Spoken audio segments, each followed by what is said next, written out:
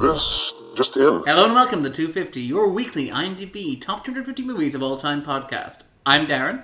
I'm Andrew. I'm Graham. I'm Marianne. And this week we're talking about a This Just In entry for a movie that came in 2 months ago but hadn't been released at home video. It's Your Name, the Japanese animation that was released late last year. So Betamax? On Betamax, yeah. Home media, Andrew. Home media. It's a vague term. But basically, I beg your pardon. Myself and Andrew had not seen this movie before, and we don't really have a lot of experience with, say, Japanese cinema in general, but with animation in particular. So I believe the kids call it anime.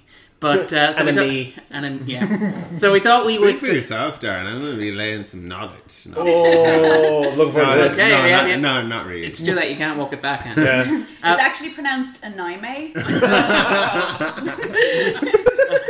And see, this is why we invited two people who actually know what they're talking about. We invited on Marianne Cassidy, who talked to us about Wonder Woman, and we invited on Graham, who talked to us about... Well, last week he talked to us about Batman vs. Superman, which isn't on the list. Seems like a lot of stuff that I'm going to be doing with you guys is like, this is not on the list. Why are you on this podcast? Who knows? Yeah.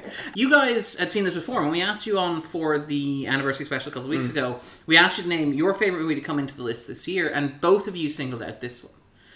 What is it about this movie that sort of jumps out at you? What is it that sort of like... Because there was no hesitation. It was just like, bam, this is the one for me of the ones that entered the list. So, Marianne, do you want to go first? Yeah, for me it was just sort of like, I kind of can see exactly why it shot up to, I believe it's number 83 at the moment. Is it still? It was. Wow. And it's climbing as well. Yeah, like, I mean, but for me it was like fairly instant classic, you know? I mean, it's not... Like, I would say the plot isn't super original. You know, like, it's like sort of playing with a very established form, this kind of youth movie, like Star-Crossed Lovers, etc. But the execution of it is so good. And I think, like, that's really what makes it classic, is this sort of like a lot of familiar tropes, a lot of familiar beats, but just fantastic execution. So... I always find that when I go into an anime film, I try to go in as blind as possible. I don't want to know anything about the film going in. So when I went to see Your Name, I had no idea what the premise was. I just saw two teenagers, the stars, this is this beautiful poster. And when I saw the film, I couldn't believe it. Was like, oh my god, this is a Freaky Friday film. And it's just so wonderfully executed. It's so emotional, and it kind of exemplifies why I love the I suppose the genre of anime. They can always surprise you, even if you know a genre, a trope, or that. They always find a way to, the good ones anyway, always find a way to twist it and show you something maybe you didn't see before. And that's why I love anime, and that's why Your Name was one of those great ones, because it's just fantastic. And like Marianne said, it's an instant classic. Like, I loved it. Like, if you love Freaky Friday, that too kind of you know, and became who doesn't love Freaky Friday? The original, not the Lindsay Lohan one. One of those Rob Schneider movies. There were a few, weren't there? He has one where he's just with guy. What is it? I'm a Girl or something? It's the hot chick. God, it's called that. There's one where he's animals as well, isn't there? Yeah, also is that not John Leguizamo as the pest? No, he has one where he's like, he can communicate with animals. And like, he has the power I feel of like animals. we could do a podcast Were we just sort of about Freaky Friday movies. But you list a series of movies and you have to guess, is it Rob Schneider or is it John Leguizamo? Or is it a fever dream? Yeah. I like the idea of a movie where he's just animals. Like, all of them.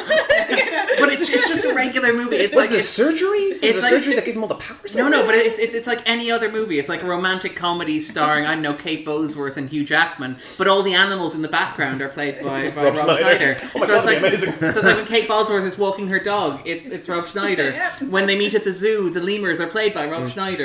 Hugh Jackman comes in on a horse. It's Rob Schneider. Schneider, yeah. And he's like this omnipotent being, you know, it's just like through all the eyes of all the animals. Yeah. That'd be great. But that is not what Your Name is. To be I don't know how we got to that. Your Name is a bit different to that. Like, I would say there's like... I suppose the term we're looking for here is its quality. Yeah.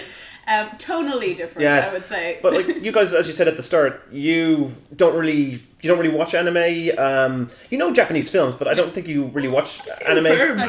I've seen Akira damn it. and stuff like that. You opened it up with us being the experts. You are ask. the experts. You are, Like, you yeah, are. yeah. Like, I mean, I've seen Akira. I've maybe seen Ghost in the Shell, I think, years ago. But my experience is very limited outside of stuff like, say, Pokemon, which I don't think really counts because that's so anime. mainstream. Counts. That's anime. Does it count? Yeah, it's Japanese. And obviously Ghibli stuff as well, which is like, it's like Pixar. You don't think of Pixar as Disney films or whatever, or even as conventional animation, but they're almost a class unto themselves. So I've seen a lot of those, but I wouldn't consider myself in any way informed or aware of. And the thing is, there's the mainstream anime, which you mentioned, Akira, Ghost in the Shell. Those are kind of the mainstream anime that everyone goes to. There's also I don't know about that. I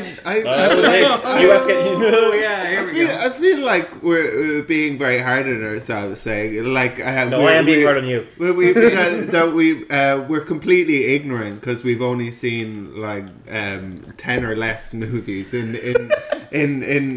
this genre. I mean, it's like I've only seen like most Studio Ghibli movies. I haven't seen most. I've seen like I feel. But that's a fraction of what the anime. Yeah. Oh no, absolutely. That's like saying if you saw Western animation, you say I've seen most of the Disney canon. That's not you haven't seen animation. But I think it's like even the critical response to your name was, I mean, a lot of Makoto Shinkai, who wrote and directed it, like people are saying, oh, he's the new Miyazaki. Yeah. Which it's kind of like, is he, guys? Like it's also an animated movie with like magical realism, and it's also, in Japan. Also, people are really looking to find a new Hayao Miyazaki because one, he is getting super old, and two, Studio Ghibli are possibly ending for good soon, and we may need a new studio to take their place. I think it is. I think it speaks to the fact that Miyazaki is the point of reference for Japanese animation. He is. But it's also worth noting that when he was talking about his influence, Shinkai hasn't mentioned Miyazaki, and he really doesn't like the comparison. He sort of described the guy who's responsible for Neon Genesis Evangelion. Oh, Evangelion. Evangelion, apologies. See, this is why we have experts on. Oh, no, I'm not disputing that I'm not an expert. Unlike every other episode. But so it is like it is. You see, we didn't want to do that. We didn't be like, this is sort of like a Ghibli movie, because Ghibli movie is the only favorite reference that we have for this stuff. This is also massively successful. I think one of the reasons why the comparison is made is because this is one of the few movies that isn't Ghibli to have made a massive cultural impression outside of Japan in terms of animation on release. Yep. And B, inside of Japan, it made some absurd amount of money, like 10 billion yen. Yeah, it's now higher than Spirited Away, which was the highest anime of all time, made by, of course, Studio Ghibli. But I think because we have things like Pokemon and Akira, which are also hugely popular, aren't Studio Ghibli. I don't think it's ever really been that Studio Ghibli is the only show in town. Can you name the studio that created Pokemon? No. Yeah. Can you name the studio that created Akira? No. This podcast got very aggressive. No, I'm just saying, 'cause that's the thing that shows how influential Ghibli. No. I mean, like I think it's just called the Pokemon Company. I don't know the studios that create Hollywood movies. It's like when Darren is like, and of course this is important because Fox make, and I was like, Darren, I don't know how to end that sentence. It just shows how influential and how iconic Ghibli have become. The sense that it's a Studio Ghibli film.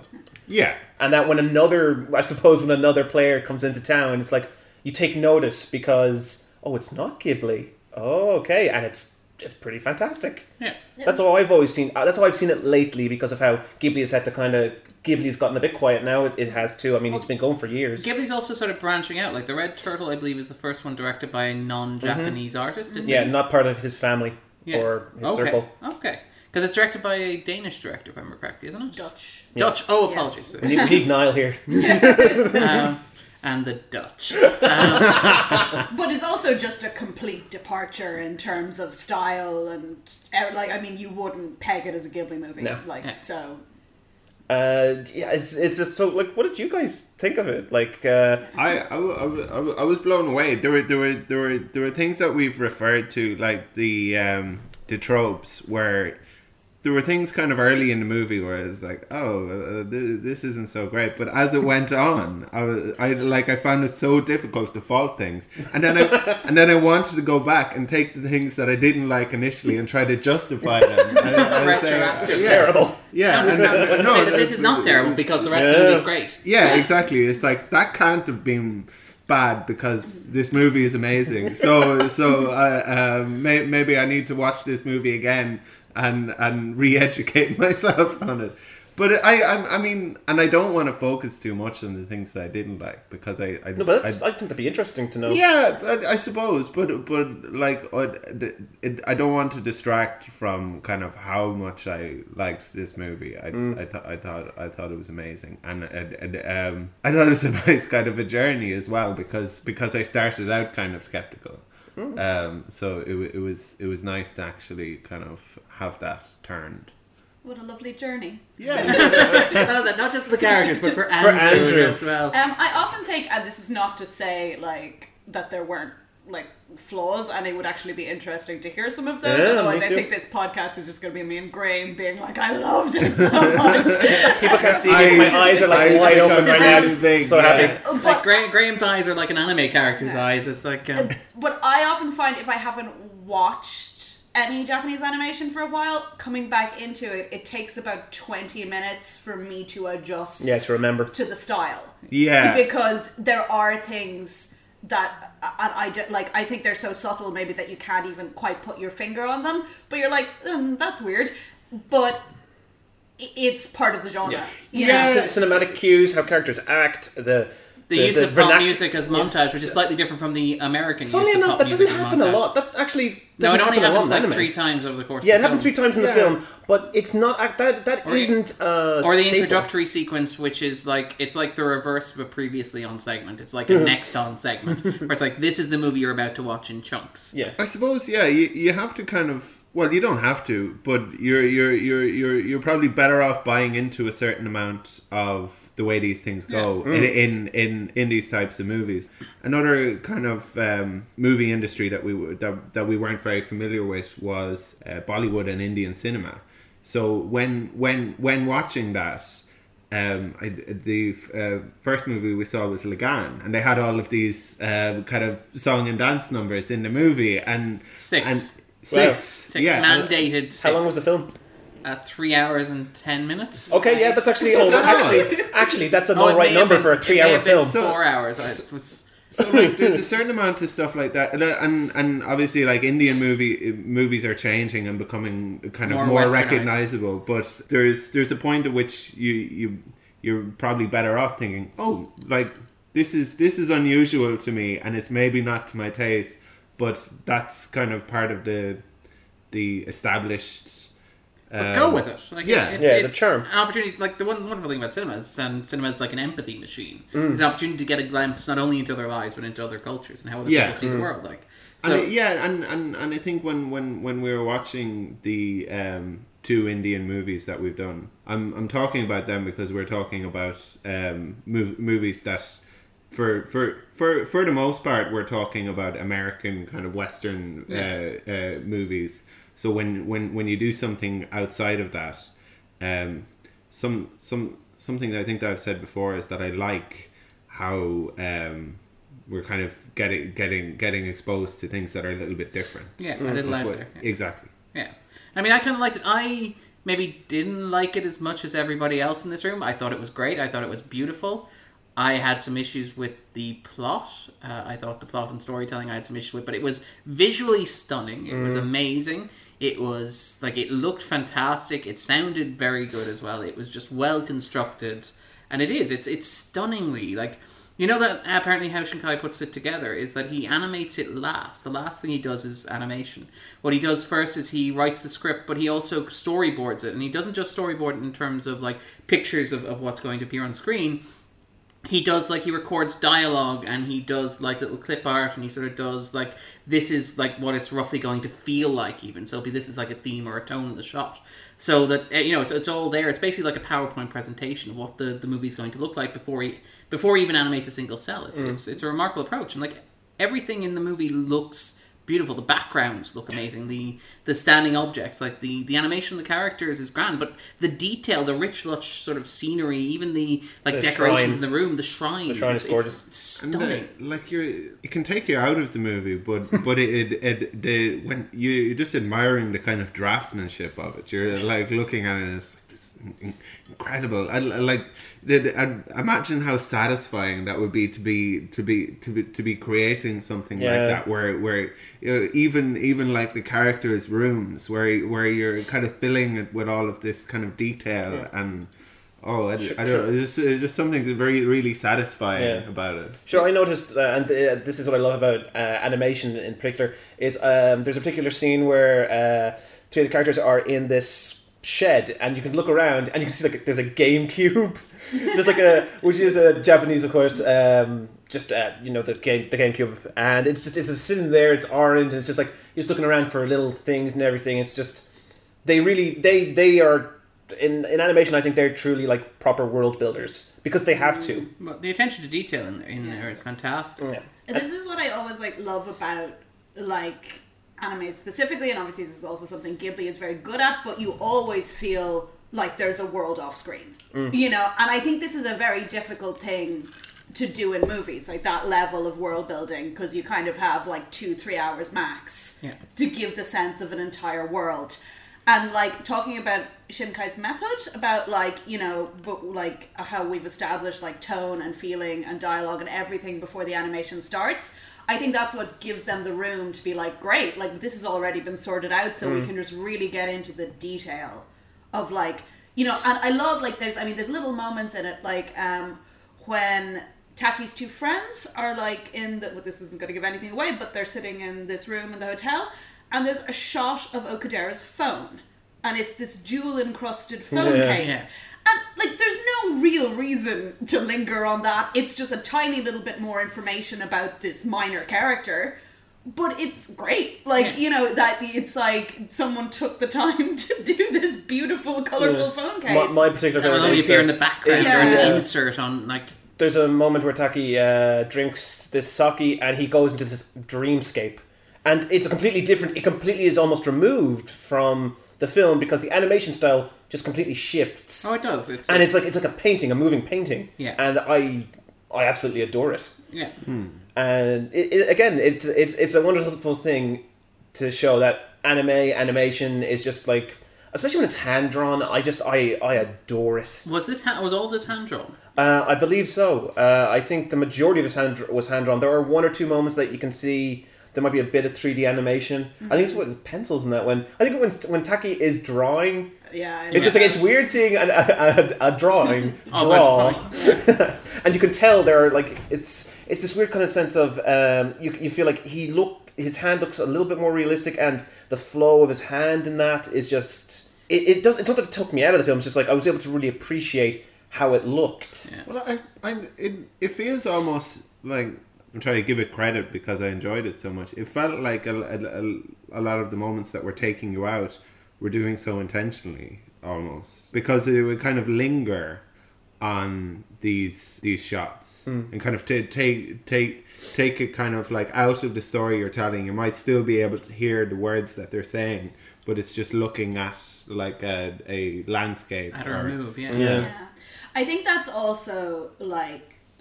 part of anime is like this, they don't have a fear of silence or space or taking those lingering moments. Like if you compare it to like a lot of Western animation, like particularly Disney, it's like action comedy comedy interlude, action song, and there's no like room to just like linger in this amazing world you've built, you know. I don't remember the last time they had a scene in a Disney film where it's like someone's just taking everything in. Like The Lion King, I remember always had it. Like whenever I look back to that film, it's like, but even then you have the music in the background and stuff like that. Like I think to be honest, I suspect, and I don't want to generalize on this, but it's the different Western and Japanese attitudes towards animation. The Western culture, we treat animation as something for children primarily. Yeah. So I think the Disney films are always animated with that in mind, that you don't want the kids getting bored during a beautiful shot. It's like, maybe the shot looks beautiful, but can we stick a comedy character in there or some music, or maybe have something funny happen in the background so that the kids don't get bored? There was an interesting balance in this between it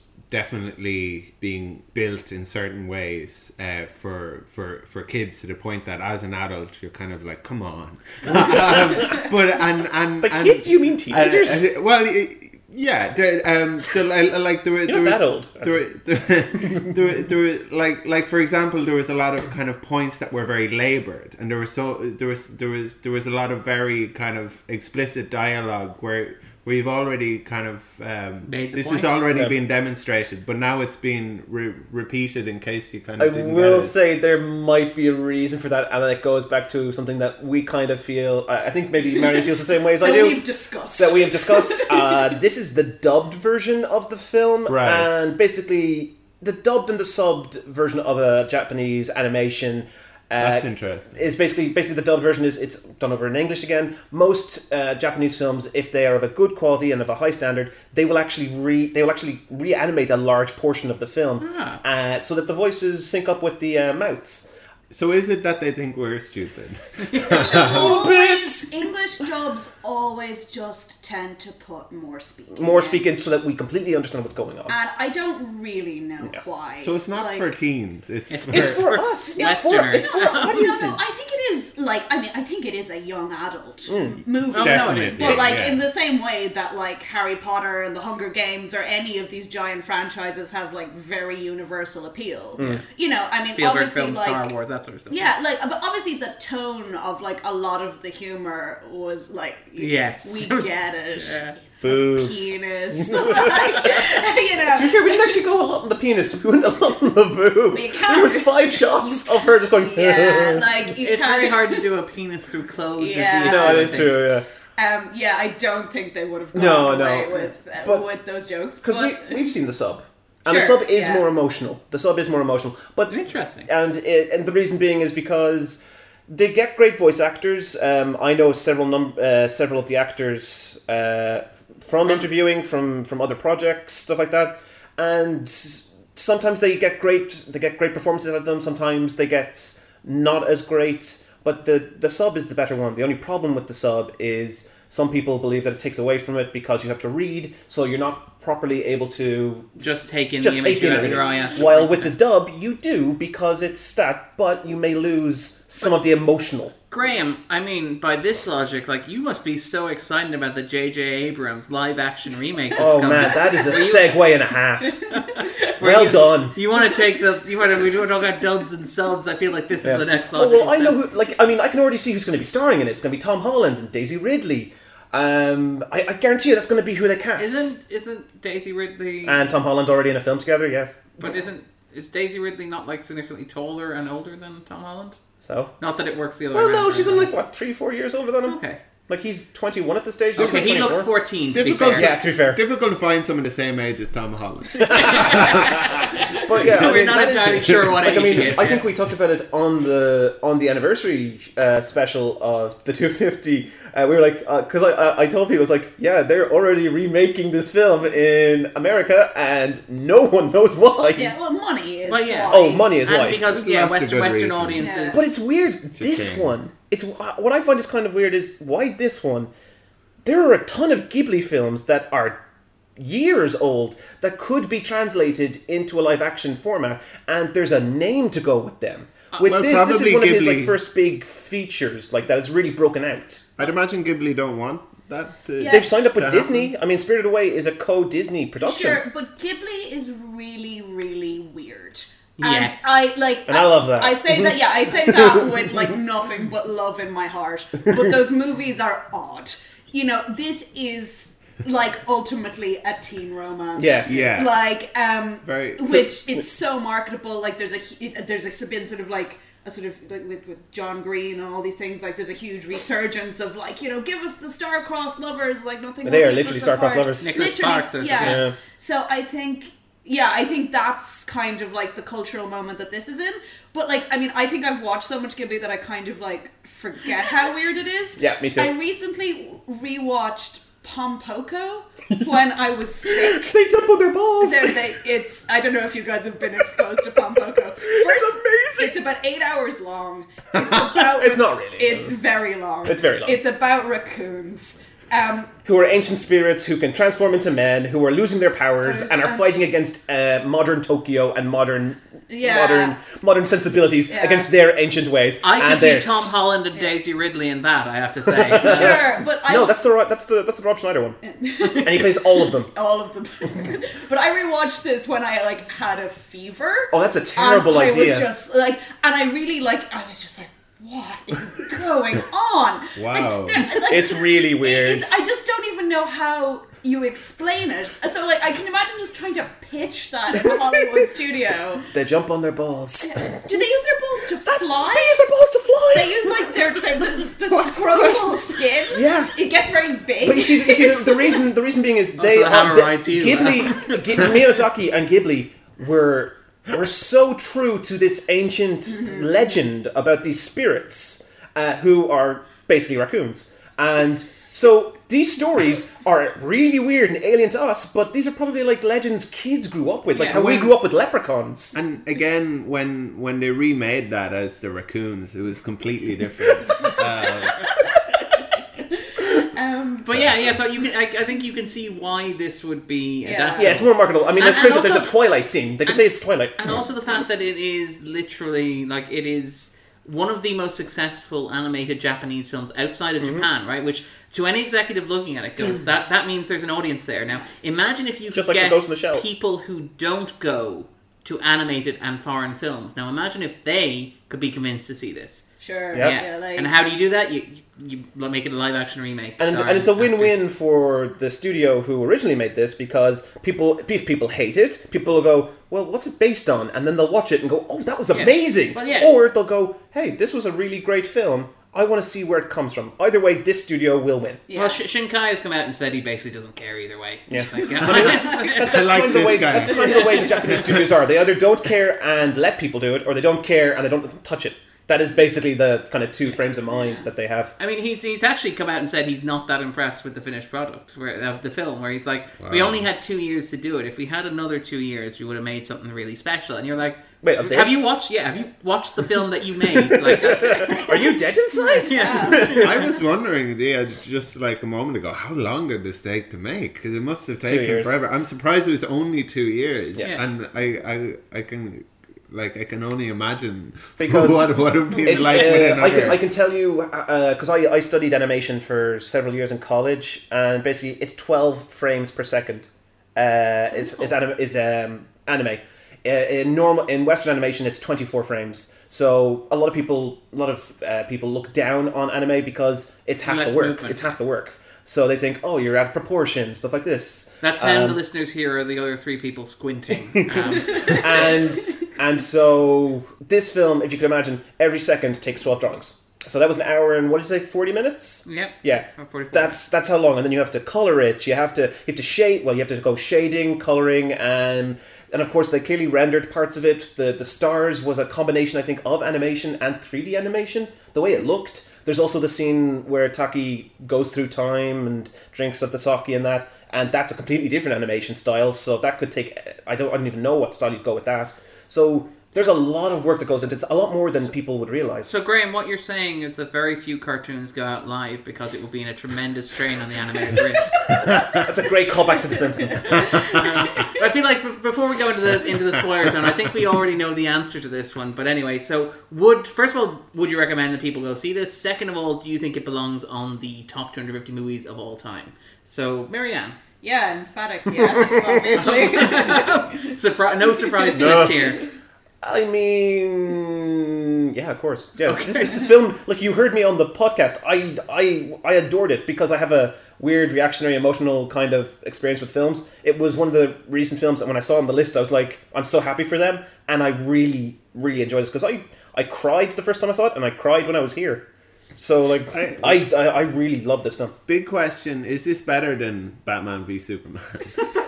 We called that to last week's podcast. I think the follow-up question is better than Justice League. We'll talk about that later. Andrew, what about yourself? Oh, absolutely. This is fantastic. It wasn't completely faultless, but I was. Would you go so far and say it wasn't faultless in their stars? No! Oh my God. I I've been leaving. sitting on that one for a good 10 minutes. Nicholas Sparks call back. That was what that. Okay. Great. You ruined this train of thought. The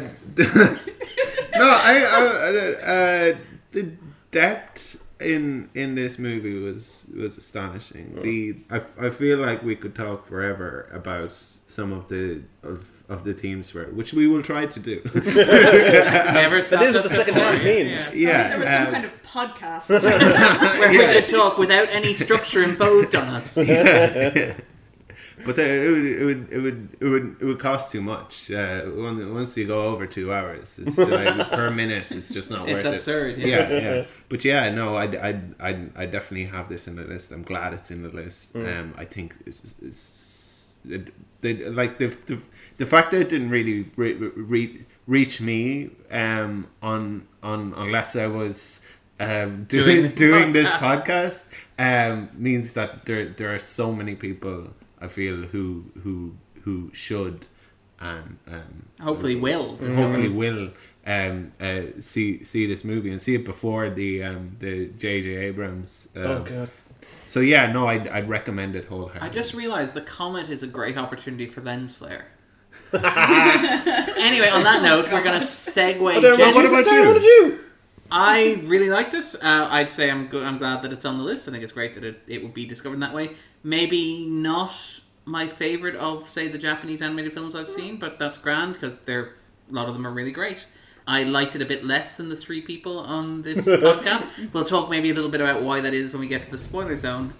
The answer is because Darren has no soul. That's what I'm wondering. We're trying to find the answer. Which of the two of us is more dead inside? And this podcast this would be a point. Well, I will say ahead of the spoiler thing, there was literally a scene that is quite heartbreaking that Darren laughed at.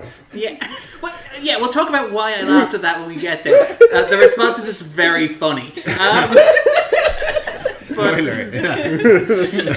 Okay, so with that in mind, then we'll segue gently into the spoiler zone. Spoiler zone. So, Marianne, what is your name about for you? Oh, like existentially, or like no, like what does it? What if you were to sum up the film in a sentence, or sort of why does it speak to you, or what is it that it grabs about you? What is it like if you were to tell somebody to see this movie? What would be the logic that you would use, and what is it that sort of that makes you love it so much? So no pressure. So no pressure. Yeah, I think a really great. I keep coming back to the word classic, but like classic coming of age story with a really good twist. And since we're in the spoiler zone, I can now talk about this. As Graham has mentioned, it starts off and you're like, okay, Freaky Friday. I know where I am. And it's very much like a teen comedy. It's a teenage girl living out in a sort of rural area of Japan, like switching bodies with a teenage boy living in Tokyo. And hijinks ensue, all kind of misunderstandings.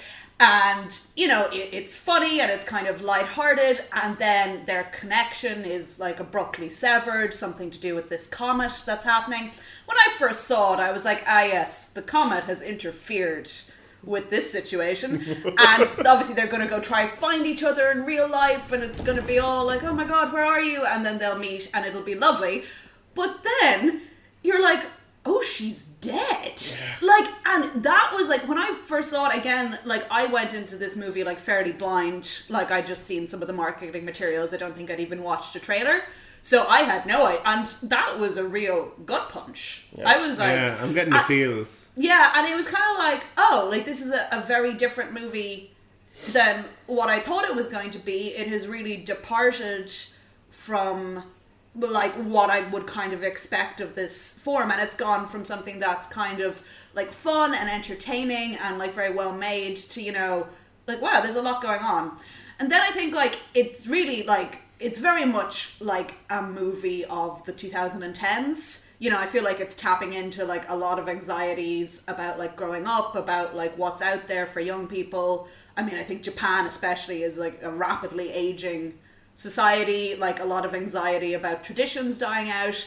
And then obviously I think in post 2011 Japan, huge anxieties about natural disasters. Yes, in fact, that's exactly. It's about the East Japanese earthquake. Yeah, which so- most Europeans would know is the Fukuyama disaster. Yeah. Fukushima, sorry. Yeah. So it's tapping into that as well, and really just the fact that like something that starts off as like a team comedy like kind of blossoms to encompass all this. Like it's great, and that's what I think makes it like not just a good movie, a fun movie, an emotional movie, but really something that's like of a time, and I think will endure as like this was like very much like articulated the spirit of a specific time in Japan and in the world. That dates it really. But I mean, even the mood. Like I think one of the things about film is that you can go and you can look at it, and obviously, like great film remains relevant. I think this will remain relevant as a coming of age story, but it's also anchored in a very specific time. Like I think if you watch an 80s action movie, as Andrew's very fond of saying, you can tell that it's an 80s action movie because it's engaged with certain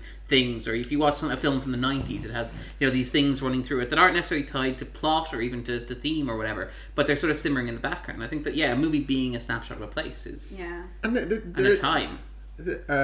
There's something like it reminds me of kind of the very cursory kind of first year philosophy look at Eastern and specifically Japanese philosophy and their kind of philosophy of art and their aesthetics, and the whole idea of these kind of dueling dichotomies. And again, it's been so long since I even looked at it, but it felt to me, and maybe I'm completely wrong, that there was so much of that in this movie, these dichotomies that they set up and that they explore in such a kind of an artful way, like the timefulness but also the timelessness of it, and the idea of unity but also like identity, and and kind of like memory and forgetting and the kind of reality and the ideal, or the kind of dreams and waking and all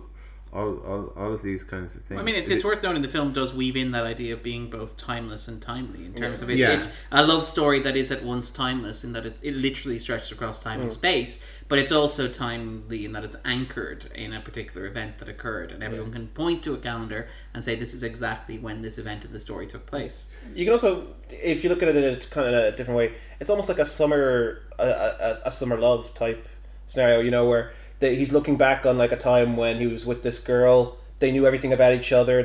But they only had a limited time together. And then she got hit by a meteor. Yeah, I mean, I've had that happen to me. I think that's a universal experience, right? And it like just kind of the metaphorical thing that I saw was, they had this wonderful time together. They really they learned so much about each other in this very short amount of time. But then, kind of like any young love, they drifted apart, and it wasn't until they meet each other by happenstance when they're older, just like they remember that there was like an incredible love and incredible passion there for each other. Like, do they remember, or do they just sense vaguely? I believe they don't do that to me, because they remember. I'd like to think they remember. This is Darren being heartless, is it? I mean, it is corny, but I am corny. I'm corny right there with you. It's about the kind of enduring, irresistible power of I love? suppose you could say love. Yeah. That is the power of love. And it's difficult to even kind of say that without sounding like I say very very corny. Yeah. But this is very sincere, and I feel like there's a kind of a tendency amongst us to hope for an interesting ending and to feel that that it was a cop out in some way, and I believe it absolutely wasn't. I felt it was very important for it to end that way, and it made the point quite well. Yes, it was a little bit corny for some people's tastes, even for my own, but I can't really fault it. It had earned that. It had, it had earned that corniness. I don't think they remember each other. That's like, but I also think that doesn't matter. But I think that's also kind of this thing of like, you can have these very intense romances when you're a teenager and like have this feeling of like, oh my god, no one understands me better than this person, like, you know, we're so entwined in each other's lives. Literally. Then you meet as adults and you're like, you're a different person and I'm a different person. It's been 8 years. And that's a really, but like that's also something kind of beautiful and profound, and the idea that like you can still reconnect again, like, oh, this idea of like time and distance, that you can still reconnect over that, and maybe there's a literal red thread like there's people. something enduring even if you don't really remember what it was. That's a very good point. Like there's something like more powerful than memory. There's some kind of ineffable sort of like force between them, whether they remember each other or not, because it transcends even time and space. Like Interstellar.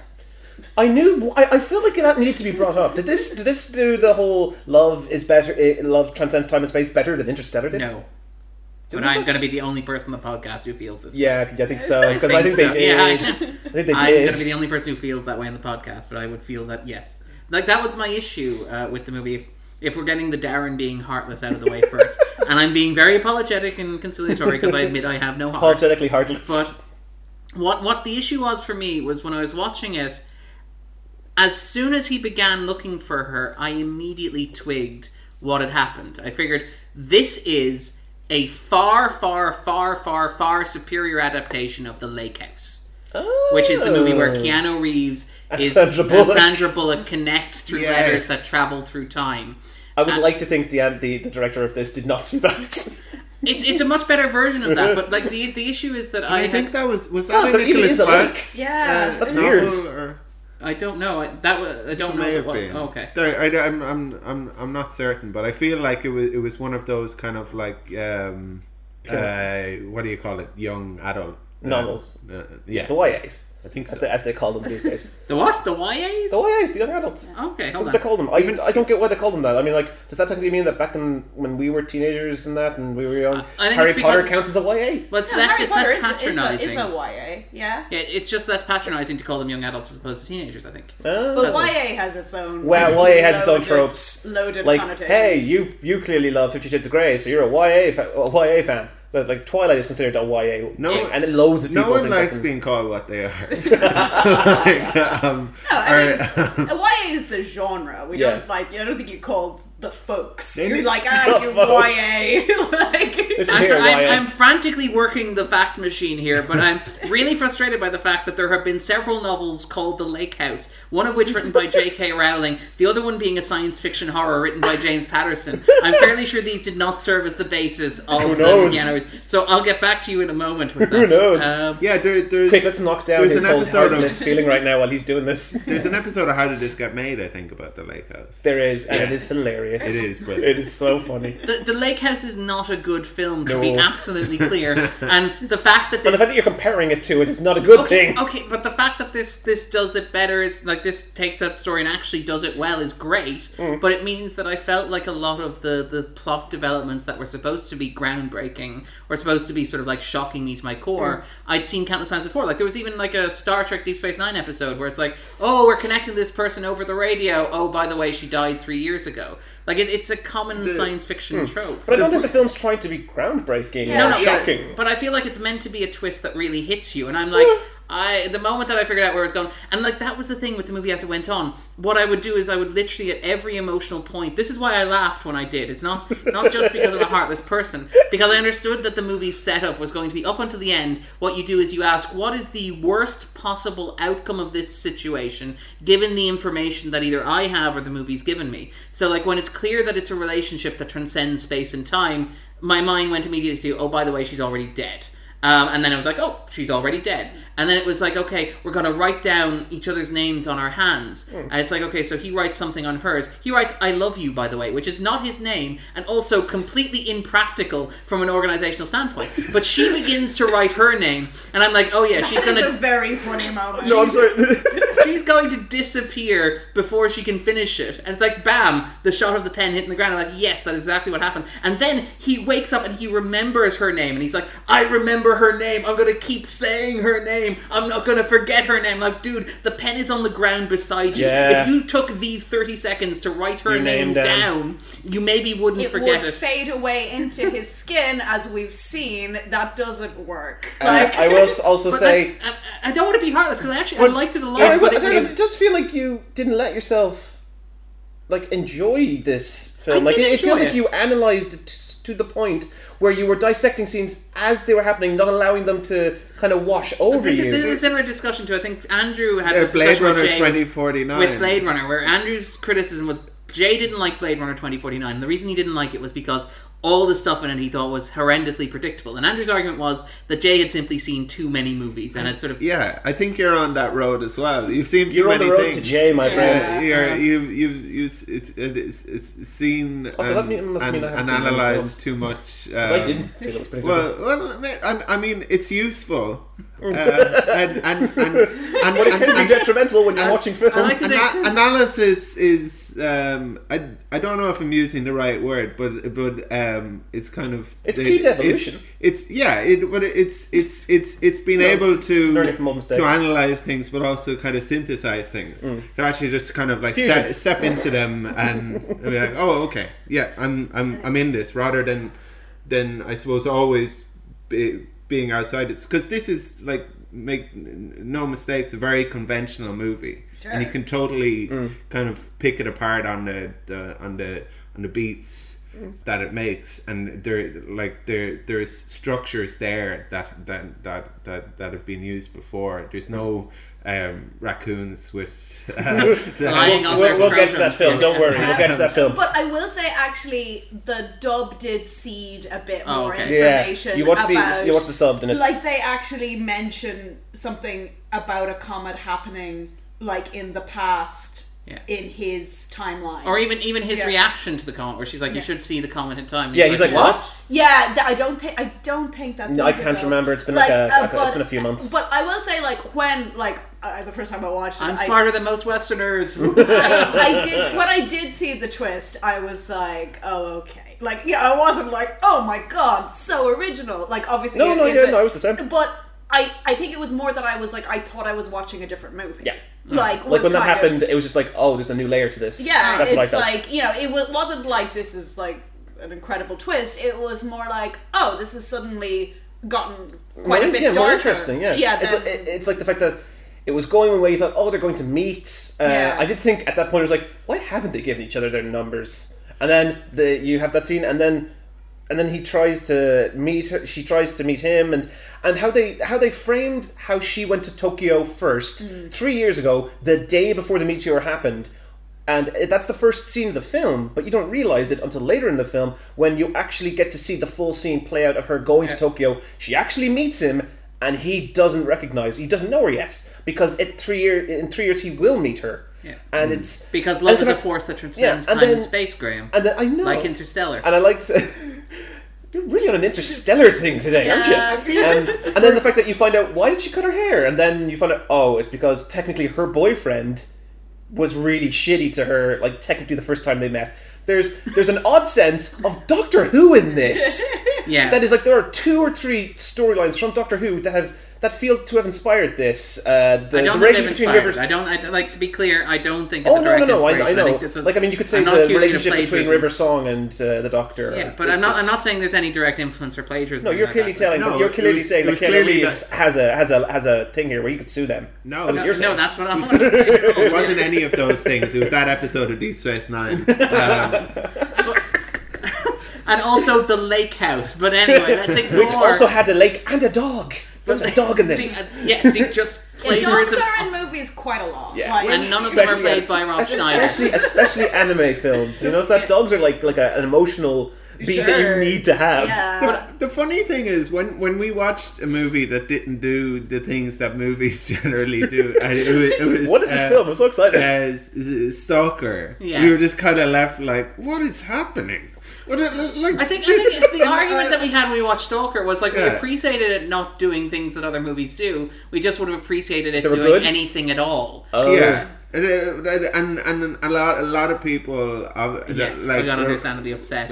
yeah well, not a lot of people, because a lot of people don't care. Can I ask, and I don't know if we've actually really talked about this. We talked about the film, we talked about the quality of the animation, the varying themes and that. Can we talk about the characters? Like, do you think the characters are strong enough that you can talk about them?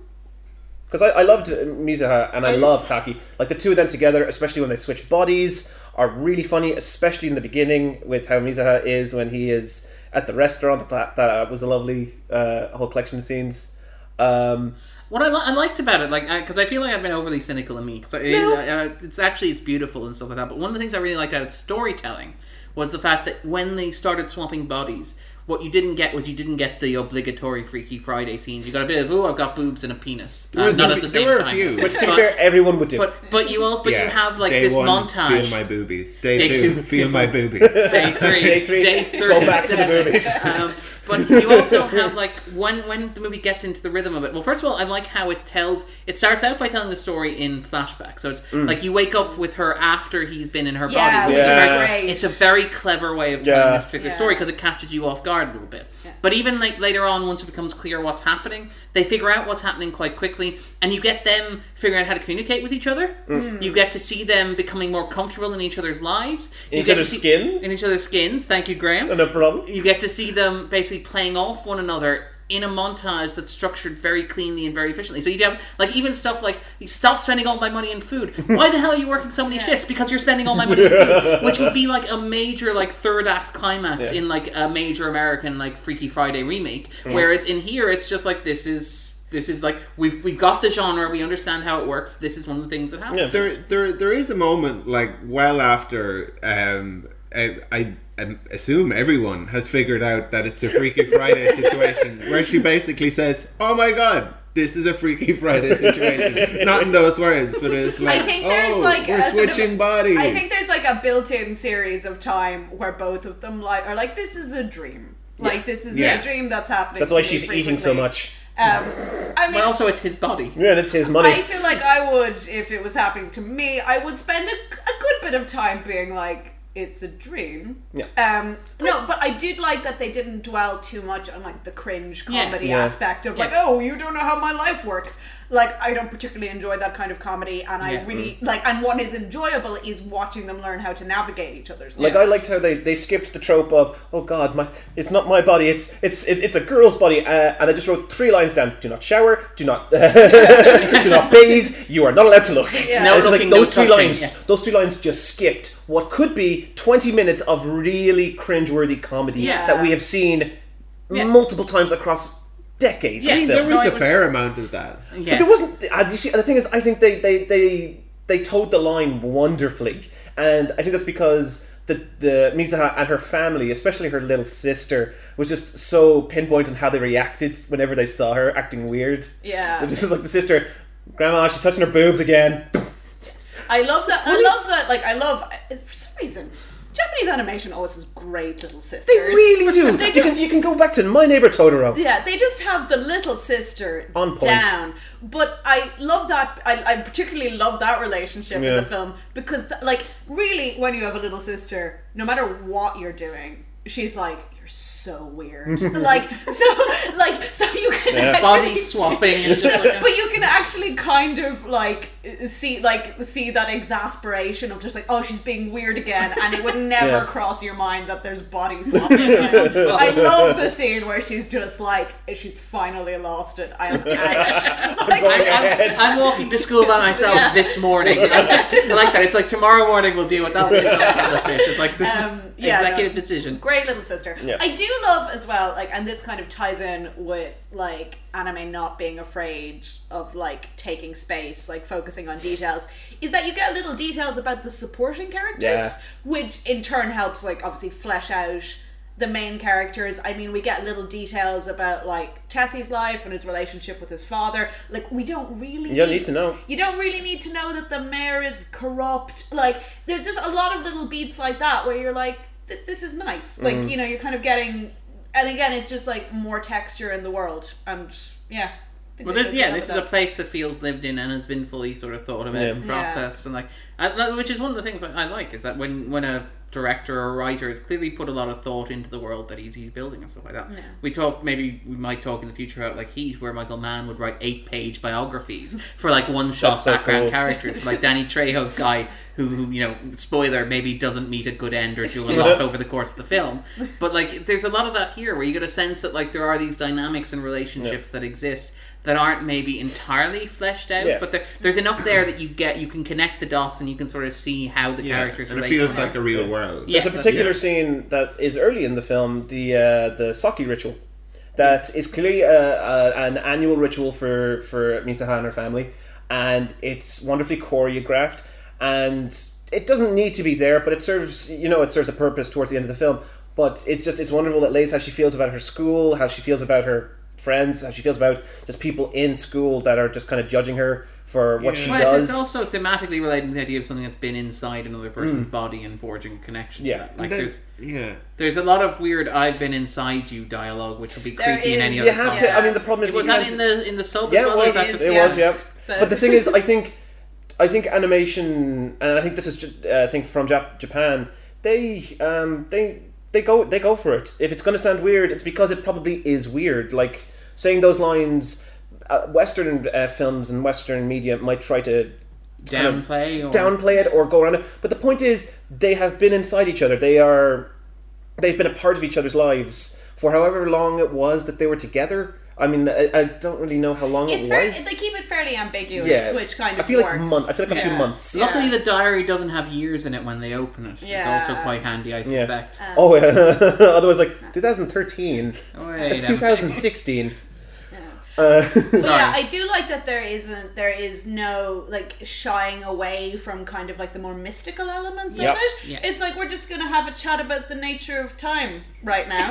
Like, but I think that is also like reflective of a culture that are where spirituality is much more built in. They talk about it a lot to everyday life, though. Again, like, that is something I think that's like fading, and you get that explored in the film. I think that's why Japanese film, especially anime, tries so hard to have all these traditions and these ancient stories and that pushed against the modern era, because they are losing it. Well, I mean, you say that as if like that isn't a universal thing. So we talked about like Song of the Sea, for example, the Irish one from Cartoon Salon. Which I haven't seen that, so I may be part of the problem with that. But I recorded it when it was on Film 4 recently, so I'm gonna get there's probably I like that. Cartoon Salon, if you're listening, don't send the it's because Niall might be listening and he might be screaming at this right now.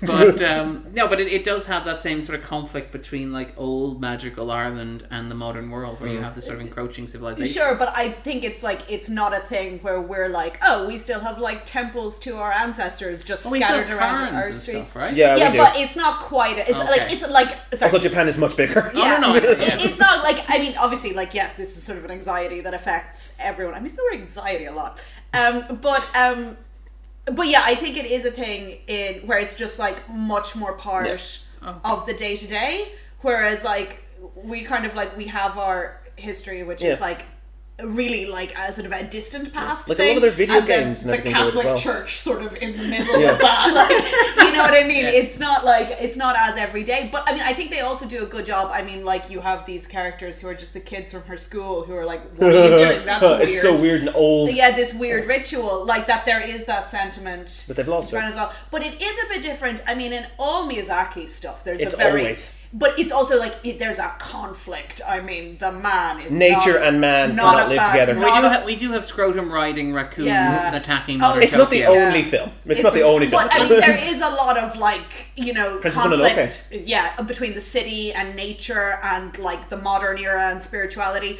Those things are often in conflict in Studio Ghibli's movies. Here I felt it was more kind of like, there is the possibility for these things to coexist. Yeah. Just don't forget, because like, who knows, it might save a town from a meteor. Yeah. Well, I mean, yeah, the meteor has been around, 1,200 years? Yeah, which 1,200 is enough years. to link, like, this old, forgotten, Yeah. like, the grandmother talking about how, like... And you see the family, it's an old family. The town was burnt down and nobody knows why, and, you know, sort of, but they preserve the rituals even though they don't understand them. And I quite like that that's basically the movie saying, don't think too hard about the logic of why this is happening, just go with it. But it's also this thing I of, like... disagree with that. Okay. I feel like it's not. They're not drawing the same distinction that we would make. I don't think between the natural and the supernatural. In the same way that there's not the same rigid distinction between kind of being kind of like awake or asleep and Yeah. I Well, the feel Twilight like Hour. Yeah. The Twilight, which is the golden hour. The magic hour. The space between the two where they overlap. Yeah. This is exactly what I kind of mean about, like, a different sense of, like what spirituality is. Maybe spirituality is the wrong word, but yes, this idea of, like, the idea of these spirits, ancestors, supernatural things are Mysticism, kind of perhaps. more, like, built into the day-to-day life, Yeah. and there's less of a thing of, like, this is one thing that exists over here, and then there's the modern world. There's more integration, and they're kind of, like, playing with the boundaries of that, and, like, sometimes one encroaches more on the other, or the boundaries become more permeable, but, like, they're always there together. You know, it's like one doesn't depend on the other. But I think this idea, like, specifically of this ritual being like, we do this ritual even though we don't remember what it is, speaks to the main theme of the movie, which is even if you don't remember, something tangible still exists that connects us. Like, it shows when he is on the train at the end of the film, and just person walks by, and he just immediately, like, turns. It's like, it's instinct. It's like there's something drawing him immediately to her. Yeah. And I that's the reason why I love this film. Is just like the love is it's just so permeable between the two of them. If I'm using the word right, and I think I'm using the word wrong. Tangible. Thank you. What does permeable mean? Permeable means stuff can soak through it. Yeah, never mind. Never mind. That was a terrible word. I'm so What sorry. exactly is soaking through their love, Graham? Sake. Regurgitated sake. Regurgitated sake, And which apparently fermented. it seems like it's a taboo to drink that. Soaking Through Your Love is the name of your Your rock band, album. your 80s It rock is. band, yeah. I did a lot of songs with Rob Schneider. All He's right, not just an animal. But yeah, you're right about the sake's there as a ritual offering, it Yeah. seems. And, Go oh, ahead. sorry. No, go ahead. And I think it's an important cultural point to make that doesn't really get made enough in Western cinema, and sometimes when it does get made, it's made in such a way that it's kind of easy to be sniffy about it. Is the whole fact that we live in a very kind of physicalist, kind of materialist worldview, where we in the 21st century we have this, I guess. I mean, you can argue forward and back, but that there's this kind of arrogance that we figured everything out, and that there aren't things outside of, you know, atoms and. When Alexander And saw physics. when Alexander saw the breadth of his domain, he wept, for there were no more worlds to conquer. Yeah, and and we like. I suppose there's a lot of there's a lot of fields in which we feel that way. Kind of having kind of our world is dominated by these mature sciences where we like, I think as a society have stopped believing in certain things, and then you can of course you can have a certain argument about, like, well, we probably have stopped believing them because they don't exist, or there's nothing behind them. I think there's a kind of a yearning in people to believe in some of these things, like love, or like in Okay, I was worried you were going to say homeopathy, but that's okay. or in something. Well, yeah. I mean, there's a lot of kind of charlatans, and there's a lot of kind of abuse of that feeling, this that kind yearning. of appeal to the supernatural, or superstition, and all of these sorts of things. But I think there is an interesting counterpoint, I think, to be made to the kind of prevailing view that we have of the world. Sure. Yeah, that's something. Yeah, it's lovely. Like, it would be nice if we could still kind of believe in these kind of things, and that, you know, some things are like, it's almost like destiny almost brought them together. to not only be together but to also save her town. Because he changed the course of history. There are 500 people in the world now that weren't before. Yeah. Who knows what that will do to the world? Because they always, every kind of sci-fi. Let's not get Terminator on this. Okay, I'm not saying that. let's not go like branching timelines. Well, he is John Connor. Well, at the very end, I was like, but wait, if they erase the timeline where the city is destroyed and he was trying to stop the city destroyed, can he possibly remember? And I was like, it doesn't matter. But he didn't remember. It's a destiny thing. It's an idea that these two people are bound Well, he no matter doesn't what. But the film points out he doesn't remember. But He knows he was drawn. drawn. He did. Okay. He was drawn to it, But okay. which seems to have influenced him becoming an architect.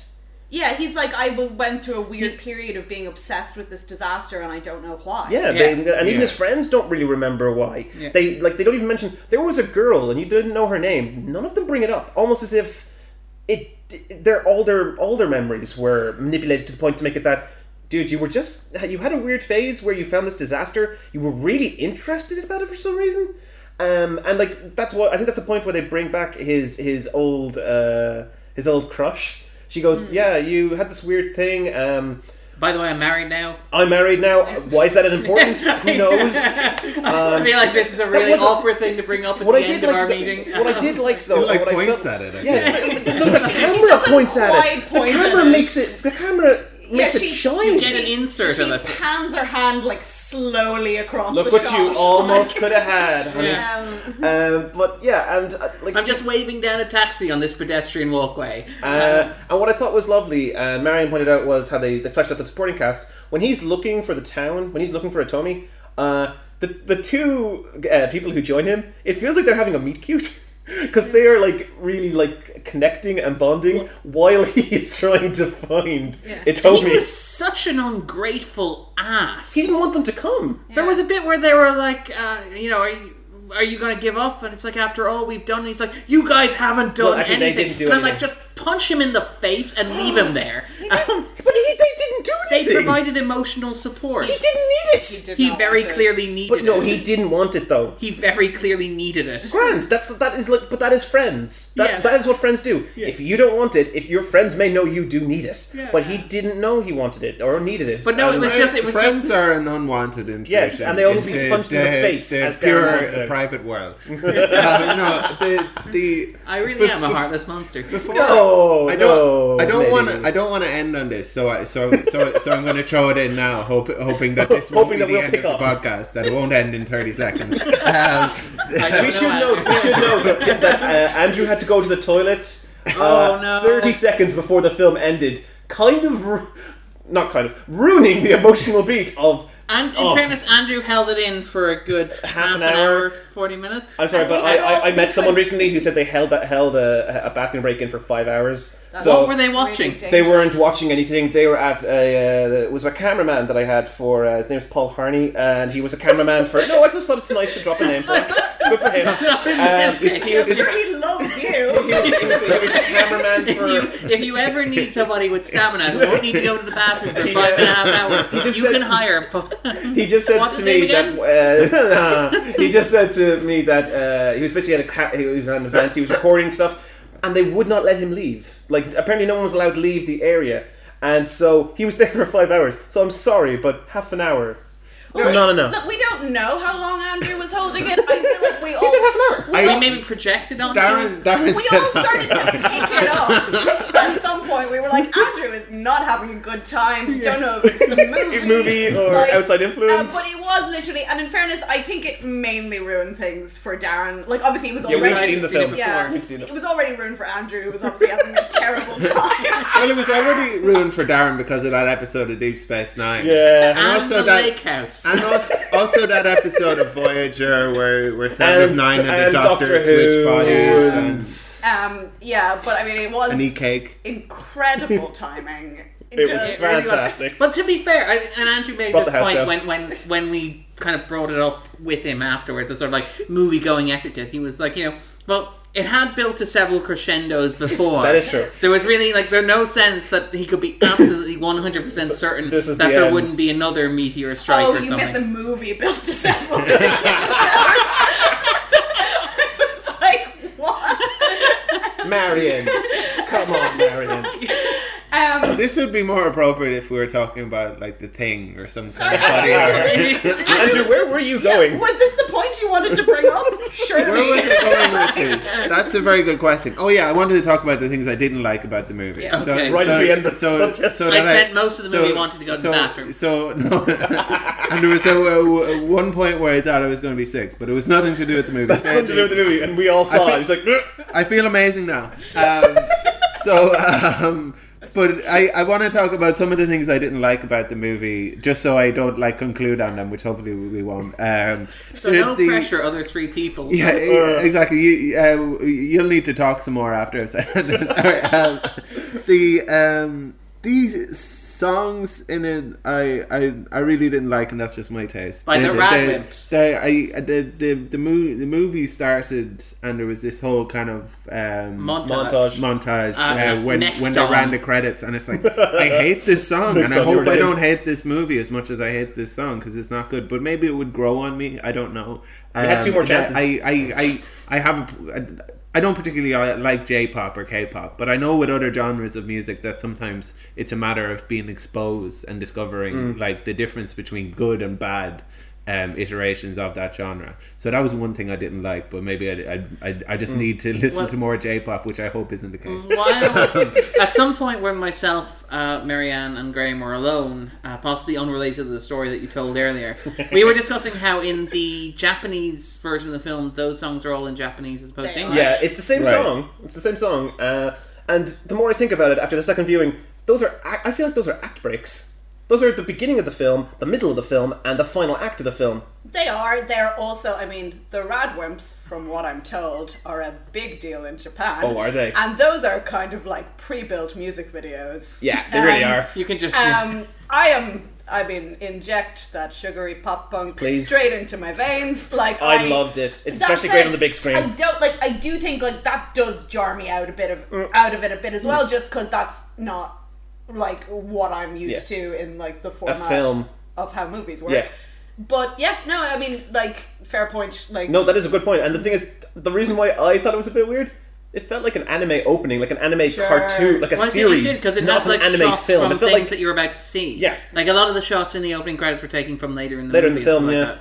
And because that's what I was like when I was watching it. My first instinct was, are we sort of seeing like is this previously on? Like no, but is this like to bring us up to speed with where the characters are now? Like, so are we supposed to pick from this that she's had a life of like ritual? And then I'm like, wait, why is she suddenly 25? And it was only when it was like a music video. It was like where well, you know those old music videos where you would have like Michelle Pfeiffer. Yeah, Men in Black, or was it Coolio's Dangerous Minds, where Michelle Pfeiffer would show up. Sliding Door, is it? Yeah. Yes. She turned the chair and sat down. Which reminds me, a lot of this movie, a lot of sliding doors actually. Which there's you realize that's the kind of culture of Japan, right? No, but there's this recurring image, this recurring shot that occurs throughout the film of doors being open. You get this low angle shot of the door either opening or closing, like from the view within the rail, which is interesting. I sort of wondered, was that a point of like this crossing over? So obviously this idea of the twilight hour, or even like the crossing between him and her or whatever, or did anybody have any sort of thoughts on that? You see, the thing is, I just know that the Japanese have sliding doors, so I did not feel that way. But that is definitely something you could, like the way you frame that now. That actually looking back. The way I door frame another thing is those sliding doors are serious. Okay, that's my point. You do not mess around with sliding doors on public transport. Here, if people all the time are thinking, I'll just put my arm in this sliding door. Then Your lives have just been painted by so much. I was in Tokyo, and we were supposed to be going to I think it was Kyoto, and there was like I don't know if it was a Shinkansen or if it was something else, but I figured it's fine. We're running a little late. I'll just run ahead. I'll put myself in the door. Oh no! And it was not what it was like how painful. far did you go? It felt like the door was trying to kill me, and I was like, okay, obviously because Marianne will get this. She's also been to Japan. This is a big cultural misunderstanding. No, I've been to Asia. Oh, okay. I Sorry, I thought you had said you'd been No, to but Japan. I mean, I was about to ask, did your body split into two different timelines? Are you Gwyneth Paltrow? Did you start hearing some music from Aqua? That Yeah. was outside It's their just like, established it's literally a portal. How different my life would have been if I had gotten on that train. Yeah, like, I would still be there in. Yeah. God, I forgot about Aqua.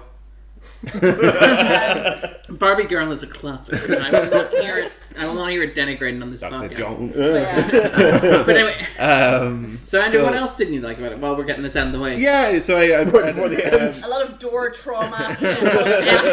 Every time that shot appeared, Andrew was like this. Oh, it's going to end poorly. That is definitely why he kept tensing. Yeah, like, it's just like, We're really just throwing him under the meteor tonight, aren't we?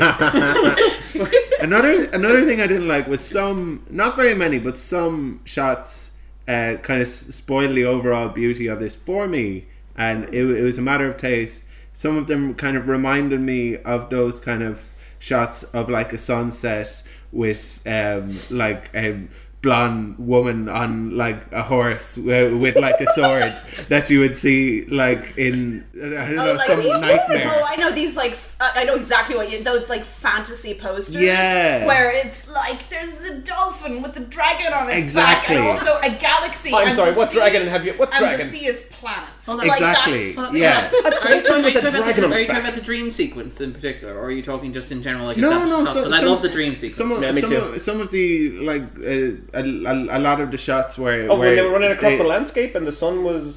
some of them, yeah. Ah, okay. Yeah. I know exactly the aesthetic you're talking about, Yeah. and it did just lean into Jar. like too much, guys. Like, Yeah, a little bit. Listen, Yeah. you've got my heart. You've got my heart. You can leave it there. Exactly. Yeah. It's just like some bits are just like, well, this is absurdly pretty. I love that. I That's love one of that. the You're just like, criticisms this of is- your name. this that is too it's pretty. Too pretty at some Life is not too pretty.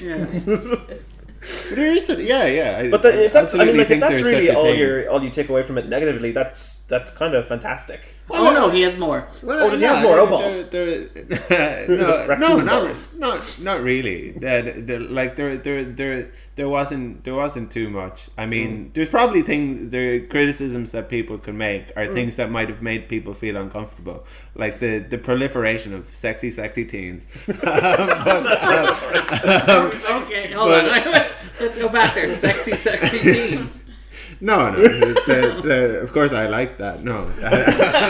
Were there sexy teens? It is a hurdle, like that. One of the first scenes Is in her the movies. is you looking down and Yeah. she Yeah. is and her looking tits, at her and breasts? it's like a teenage girl fondling her Yeah. own tits. Like, I understand what the joke is, but at the same time, you're like, But also, you Also, make to the start the same film- joke 3 times over the course of the Yeah. movie. Actually, feels you make there it are like some- 4 times. Okay, there's some jokes Yeah. that don't need the rule of 3 to work. Yeah. I think it's in the movie for the same reason that the the radwimps are.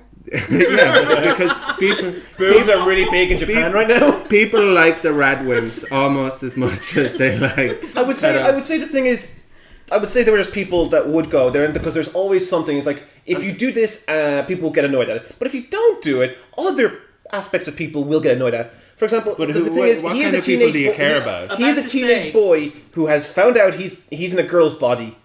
I mean, like if you get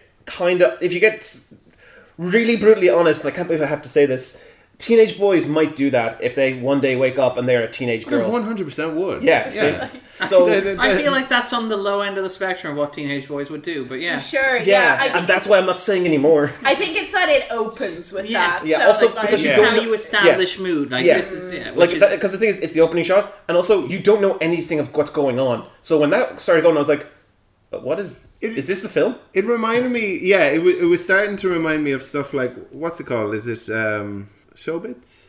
Showbits?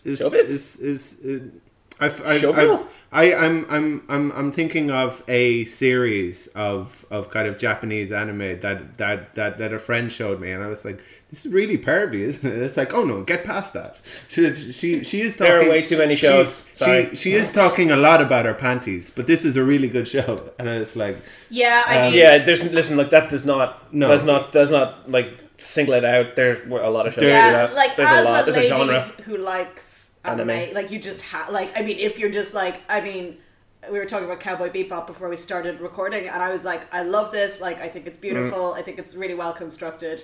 Like, I spent so much of it looking at Faye's outfit, just being like, how? Like, it defies gravity. Also, it defies like, logic. it literally has boob pockets. It's like material doesn't work like that, which means she has like inserted her boobs into pockets in this crop top. It's bizarre. Anyway, there's point also is, a genre of anime called harem anime, where all the women in the anime are fixated on the lead character who is a boy, and even though he's supposed to be I can see why it's called that. Yeah, but like it doesn't get like really like pervy or that, but it's just like all these women are just all these women are just so fixated. He is their life. He is the center of their world, and it's a type of genre of anime that's a lot of people do not like. Well, I mean, you know, to be clear, we can't really cast stones, given that like Baywatch is like a major European. Oh, totally. Yeah. Oh yeah, but like again, it's just an example. It's just that there's weird gender stuff everywhere, and unfortunately, like I think everywhere as a woman, you're just like I have to just accept that if I want to enjoy things, there may come times I just have to watch like my gender being objectified. Not always, in fairness, but like I mean, like sometimes it's just like always when I'm watching any anime, I'm just like, does her skirt need to be that short? Like specifically as a teenage girl, maybe that's coming from the land of like Catholic school with like a knee-length that kilt, old Catholic kilt, you know, like. But you know, it's so you're just kind of like, well, I'm just gonna put that aside for now. Yeah, like it is odd when there's an anime around that does not have that at all in it. Yeah, it's always a rare thing. Can you name some actually, just out of curiosity, just for our listeners that do it or don't that don't. Attack on Titan has very gender neutral costuming. Full Metal Alchemist has maybe one character who kind of leans into that, and she's killed very early on, and then you're grand. Okay. But what I do like about anime, and this is an example, they have very strong female characters. Anime can have incredibly strong female characters that completely subverts how you would expect women to act in certain circumstances, and that's what I love about it. Like Misaha is maybe the better character of the two. She's more interesting, I think, than Taki. She's like she wants to do better than her life is allowing her. She wants much more than in her provincial life. Is what I'm saying. She is the belle of this film. And it's like she wants to leave. She wants to go. She wants to do better in her life. Taki is just happy where he is. He's just plain. It's not until she comes into his life that he becomes a better person, and people say he's a better person. So to be fair, he gives her confidence as well. He gives her confidence, but she makes him better. She has an idea of what she wants to do. He has nothing. He's nothing. He's directionless when she first kind of becomes him. And it isn't that he gives her direction. He basically gives her the confidence to go pursue in her direction, whereas she provides him with direction which is setting him up on dates. More important, I feel. Yeah. So I mean, that's one of the reasons why I loved it. I think Misaha is a great character, and her journey is, I suppose, more interesting than his. Well, yeah, because she kind of like eventually, you know, one of her final scenes as a teenager is that she gets up the guts to confront her father. Yeah, which is a big thing. Yeah, which is like, and I mean, like they don't labor that point too much, but obviously it's a very tough relationship, and he's a very domineering man. Yeah. And in Japan, the patriarch is very dominant. Huge thing. Like so, and I actually just love that shot where it's just her face, and it's all like she's bruised, and she's not taking shit anymore. Mm-hmm. It's great, like. You know, but yeah, I mean, I don't think Taki that gets that kind of journey. No, he becomes a better person, and he's kind of the audience.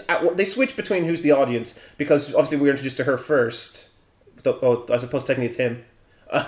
Taki is kind of the audience. No, but it's her making sense of what happened, though. Yeah, is the thing. Like, cause you get her in the aftermath of what happened, her piecing it together. Though the movie does swap, and I think at the end you follow from his perspective when they were united. Because he's kind of the one that... Like, you're left to pick up and figure out what's happened with her life since the combat strike, in terms of, obviously, with her friend and the marriage and stuff like that. I have to admit, I didn't find the characters as kind of compelling as I found the ideas. And there, like, something that it's a problem with this not being the dub rather than the sub.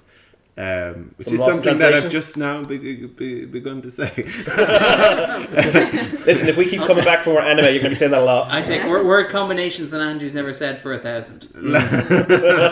So I didn't like a lot of, and I feel like Graham might have touched it on this. I didn't like a lot of the voice work in this. I thought the grandmother was like, I'm a grandmother. Yeah. I mean, again, if you go to the and it's a toss up. It can happen a lot. The sub can be better. The dub can be better. It's a toss up. It depends on what the studio, how much work they put in, how high quality the actors are. And the thing is, there is a circle of actors who go to these anime films who are always. You recognize some of them, I think. I did. I recognized a few of them. And then when I looked them up, I was like, yeah, I've seen him in this, and it's kind of they're always kind of the go-to and the actors that they go to for these type of films, because it's still very, even though its popularity has exploded, anime is still niche. In the Western world, even though it's exploded over the last couple of years, it is still niche, and some people, actors and so forth, still kind of look down on it. And I still feel there is still a thing that actors still look down on animation. Outside of Ghibli, where Ghibli you can have those A-list actors, like Patrick Stewart and stuff like that. And that's only recent, and that is also only recently. Well, that was since Howl's Moving Castle, I think, was the first one where I knew the cast. Yeah, because Christian Bale plays Valley of the Wind. I think that was before, wasn't it? That was the 80s. Patrick Stewart. That had Patrick Stewart. It did, but no one really knew who he was. Not that they didn't know Patrick Stewart, but the film wasn't really properly you mean the guy with the hair, right? Like there's you look back at them Saoirse Ronan is in one of the early Ghibli films. What is she? Yeah, I think she's in I think she's in Nausicaa or that. 86? Yeah, but you see, they redubbed them sometimes. Okay. They redubbed them for anniversary specials and that. Yeah. But they have a lot of big names now. Yeah. But they don't sell the films on those names. Yeah. Yeah, and stuff does get lost in translation. Like, I did not like Mitsuha in the dub at all. No, she felt far more apologetic. Well, I felt like she was also like an English-speaking actor trying to do the Japanese bit girl of a girly voice, girl. and it was like, just don't, like, just like. You might get a completely different experience if you watch the sub version. Like, that's the always interesting part. I hate that we are now. I said like we're not going to do this, and they'd be like, hey, sub. But it does come always down to it. That's the funny thing. Ultimately it does come down to it, and sometimes it depends on which one you watch first. You lose there's some language stuff in this. Would you say you lose some of the subtleties? I'm so angry. Like, I just, like, God damn it, Darren. You like the sub version? I like the one in Japanese, but I prefer the book. Yeah, you know what's really funny? Darren doesn't really know the sub and dub culture. That is what it's like. That is literally what it's like. Like, it is, oh yeah, there are sub purists, and they're like, oh, you mentioned dub, and you're just like, it's like PC gamers and console gamers. Oh, you're a PC. What I'm getting is it's like Harry Lloyd or Brian De Palma fans is basically what we have here. Yeah, pretty much. But I mean, it's a thing. I always find it interesting, and I always take it as, which do you watch first? And which you watch first will be the one that you prefer. Yeah. It's always that, because I saw this in subbed first, so. Sometimes I'm too hungover to read. Like, it's a thing that happens. But you lost some of the language stuff here. Like, there's a joke that just did not fire at all in this, where basically it's Mitsuha in Taki's body, and she refers to herself with the feminine I. And they're like, feminine I? And she's like, oh wait, masculine I. And like, obviously that's masculine me. Yeah, like, because obviously, and that's where you get like the bit where he's like, I mean, there was a girl, guy, and they're like, what? It doesn't fire at all. And the audience is like, what's happening? Yeah. It's like, there was a girl, and they're like, what? It's like, no, there was a boy. Yeah. And it's like, is he saying he's gay? Yeah. And there's stuff where there's the stuff about Twilight, they're actually using the Japanese words, and it's like, it's that Twilight also means Twilight, but it also means like, where are you, or who are you? Like, there's something that Twilight also means that is much more profound than like the magic hour. And then they also or the golden hour, that was a weird one. And then they're like, someone asks about like another way to say Twilight, and she's like, oh, that's dialect. And then later, like, Mitsuha and Taki's body is talking to someone, and they're like, you have a dialect. Like, because obviously she's from rural Japan, where they speak dialect. And, like, that's just lost, like, obviously completely, which is kind of like... And that's actually one of the first times I've watched a dub being like, oh, I'm actually very aware of some of the bits that are being lost in translation, if you will. Yeah. But yeah, it's humming is fun. It's a fascinating thing, just like watching it and knowing that there could be a different experience if you watch it subbed, or it's a great film that you can clearly watch multiple times, and you can have different experiences each time. You can notice things. There is a ton to look at. Like, you can just look at it and just take it all in as the film is happening. And I suppose that's what helps with the dubbed version. So we don't end it on this. Darren, would you just like to take a few minutes to do every talk about sub sandwiches, people from Dublin? I was about to say that we've used both the words sub and dub too much now. Yeah, we have. It's finished. We've killed it. Yeah. Where can we get the best subs and dubs? But anyway. Crunchyroll. That's a joke, Cody. This is awful. I feel like Andrew must have felt in the last 30 seconds of the movie, just ready to leave. Alright.